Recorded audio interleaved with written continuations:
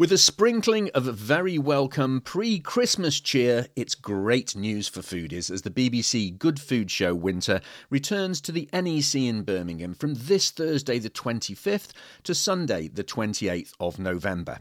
And I'm delighted that joining me to look forward to a festive feast of all things food is one of the many chefs cooking at the show, the brilliant Michel Roux Jr. Michel, how lovely to catch up with you again after what seems like an eternity. Yeah, we're back. Isn't it great? I can't wait. I mean, it's got to have been, it must be a couple of years or at least 18 months or more since we chatted at a show and when you were mingling and signing books and on the big stage there, which we'll talk about in a minute. You've missed that, I think, haven't you? Oh, definitely. I think we've all missed it. I mean, I've missed it as a chef and getting out there and cooking in front of a crowd. But I've also missed getting out there with a crowd and, going to big sporting events or theatres or live shows. So, yeah, it's just great to be back and to have some semblance of normality. Yeah. And your industry particularly, Michel, has been hit very, very hard during this pandemic, hasn't it? Mm. Absolutely. I mean, it's been tough. It's been tough in the hospitality industry, and it's not over yet. Got loads of challenges, but you know what? We're up for a challenge. You're not in the hospitality industry if you don't like a challenge. Put it that way. I was going to say you're not in it for the money, but I guess you all are, aren't you? There we go. Now let's look forward to the show. What are you looking forward to most? Think back to the last time we were there. What are you looking forward to most? Well, I think it's the buzz and the atmosphere of people, foodies and people that love a good time and good food and good drinks. That's really special. And then, of course, I love to have a wander around myself. And so, see some new suppliers, some little independents as well, which is fantastic. We'll talk about those artisan suppliers, the people who have worked hard to bring their wares to the show in a moment. But you're going to be, as you always are, on the big kitchen stage doing a demonstration. And that has developed into quite something. I think I said to you a couple of years ago, it's like food becoming the new rock and roll, isn't it, in that theatre? Well, I don't know about that, but we do get a good crowd. And if it's in the afternoon, everyone's had a sneaky drink. So there's a good buzz, there's a good atmosphere. A sneaky drink's the key to it there, isn't it? So what are you going to be cooking? I mean, we should say also there are other chefs. There's Tom Kerridge is there, James Martin, the Hairy Bikers, Nadia Hussain, lots and lots of people there. But what are you going to be cooking this year? Yeah, there's a fantastic lineup. And I think it's probably one of the best lineups I've seen. It's going to be amazing. Every day, actually, every single day, there's a big lineup. I'm there on the Saturday. I'm going to be cooking 2 French classic dishes from the south of France. So a brandade de morue, which is a salt cod dish, which is just poached salt cod beaten with a bit of potato, olive oil, and a little sprinkling of chili on top. And that's served with a fougasse bread, which is a bread made with olives and thyme and rosemary. That you can dip into the salt cod. So it's very simple, but great fun. I'm salivating already just the description. Just on the salt cod, I've cooked with morue, the salt cod before. Do you need to soak it in milk, as some people say, to extract some of that saltiness out of it when you can rehydrate it? That's right. Well, you need to rehydrate it and extract the excess salt because it's been salted to preserve it. I put mine in water for 24 hours and then I do poach it in milk. Fantastic. Lots of things to see and do at the show, apart from the demonstrations. As we've already mentioned, you've alluded to all of the artisan producers that come to the show, bringing some tremendous produce. And I know particularly in the past, you've been very enamoured of the English cheeses. Oh, yes, definitely. I love cheese full stop, but some of the English cheese is just extraordinary. I mean, it's come on leaps and bounds, and so much so that the cheese board at Le Gavroche is about 50-50, 50% English or British, I should say, and the rest is made up of France or Italy. So, no, definitely, it's amazing. Is there a conflict of interest there? Are British cheeses beating the French at their own game? You have to be careful what you say now, don't you? Yeah, sacre bleu, I think is zut alors, as they say. The French might be a little bit miffed, but the British cheese is certainly up there and they're rubbing shoulders with the best. How important is it, Michel, for people at the top of the game like you? You're Michelin starred, you're known all over the world. How important is it for top chefs to support artisan producers? I think it's hugely important. Chefs like myself that are well known, and help them and sing on the rooftops about them, and make sure that they survive, especially at the moment. It's very, very tough. So yeah, we need to extol their virtues and their products, and I'll definitely be doing that on the day, going round and tasting and definitely showcasing their product if I can. Yeah. It's interesting, isn't it, that we continually see stories in the media about people who have given up other careers to turn to growing their own veg, or doing veg boxes, or making ice cream or cheese or sausages. What is it about the draw of that takes people away from the big sort of corporate world? I think it's getting back to nature and getting back to sort of doing something that's really personally satisfying, and feels good, and to make something. That's one of the reasons why I'm a chef as well, because I enjoy making people happy through my food. So that's important. But more and more people are looking towards these independents and locally produced food, so that it's a growing market, and I think that's great. That's really exciting. There's lots of information about all of the exhibitors who are going to be at the show from the 25th to 28th of November at the NEC on the BBC Good Food Show website, which is bbcgoodfoodshow.com/Birmingham-winter. But if you go to bbcgoodfoodshow.com and just follow the link. Now, we're heading into the festive season. I won't ask you about your Christmas jumper just yet, but I am going to ask you, what are the top 3 seasonal ingredients that people might, maybe some new ones that people might want to try out this year? Gosh, seasonal ingredients. Well, for me, Christmas is all about spices. So, it's very important to have some good spices. And so, yeah, top of the list for me would be vanilla. Love vanilla. To make a custard to go with your Christmas pud. Lots of good quality vanilla.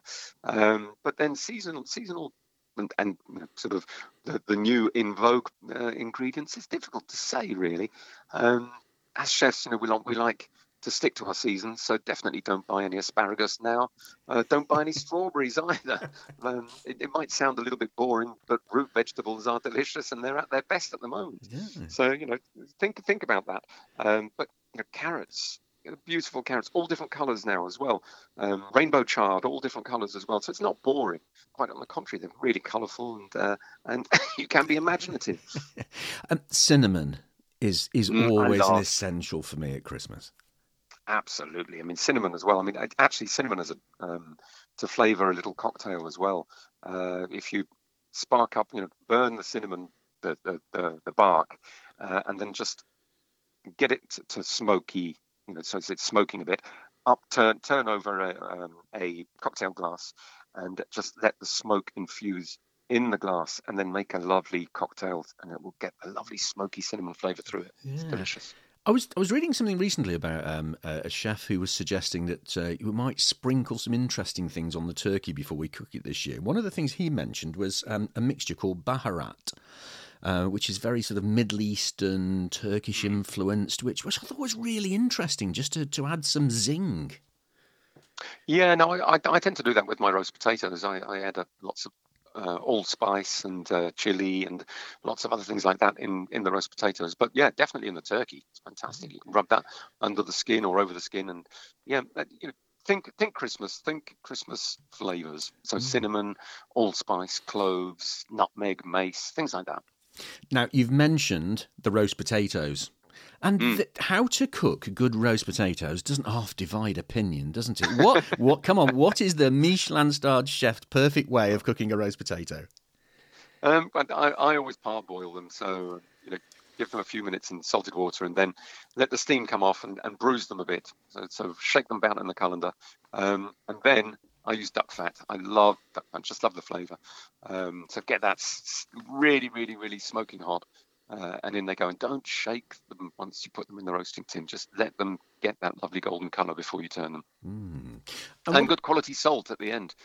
Hugely important, isn't it? And there's so much of it about. I came across some from Droitwich not so long ago, because it's one of the few places that has a salt spring still on a farm there, I understand. There's amazing stuff about it. Any town or any village with witch at the end is normally comes back is about the salt. So the Nantwich and Droitwich and all that would have been originally because of the salt. Of course, it makes sense now because there's a salt museum at Northwich or Nantwich. You're absolutely right. There you go. Every day's a learning day, Chef. Thank Indeed. you. What about Christmas in the Roux household? Do you get a day off or do you cook?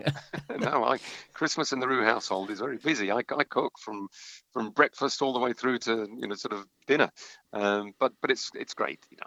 I love it because it's not cooking for work. It's cooking for family and friends. So it's very relaxed atmosphere. Lots of people coming to the show, and I'm delighted to say that year on year we see an increase in numbers of young people who come to the Good Food Show. They're taking an interest in your industry and taking up a career in cooking and working with food. What advice would you give them? Yeah, I think it is great to see more and more youngsters get into the hospitality industry, and not just chefs, but also front of house and getting involved in wine as well and such like. But I think college is important. There are lots of colleges around the UK doing a magnificent job. So go to college, find a good college, do that part, get a proper qualification. And then work a bit on the weekends, do some extra, sort of jobs just to get a little bit of hands-on experience. I guess it might have been different for you because you grew up in that environment, didn't it? But was there a moment where you thought, yes, that's what I want to do, or was it a given that you had no choice because of the family connections? No, I mean, ever since I can remember, I've always wanted to be a chef or at least involved in the hospitality industry. What would you have done if you hadn't have become a chef? Oh dear. Gosh, I don't know, to be honest, Steve. I really, really don't know. I mean, definitely something in the hospitality industry. But, there's a job for everyone in the hospitality industry. It's so huge at any level. We need people of all level of skills and in every department. So, as I say, there is definitely a job for everybody in the hospitality industry. What about, you're a Michelin-starred chef. You eat some of the best food and create some of the best food that anybody could wish to eat. But do you have, like all of us, a guilty pleasure? Something that people might not expect a Michelin-starred chef to tuck into? I don't get this. Guilty pleasure. Why should a pleasure make you feel guilty? No, not really. I mean, I do like the occasional crisps, bag of crisps, I suppose, But no, chocolate for me. It's got to be chocolate. Fair enough. The BBC Good Food Show Winter is back at the NEC in Birmingham from the 25th to the 28th of November.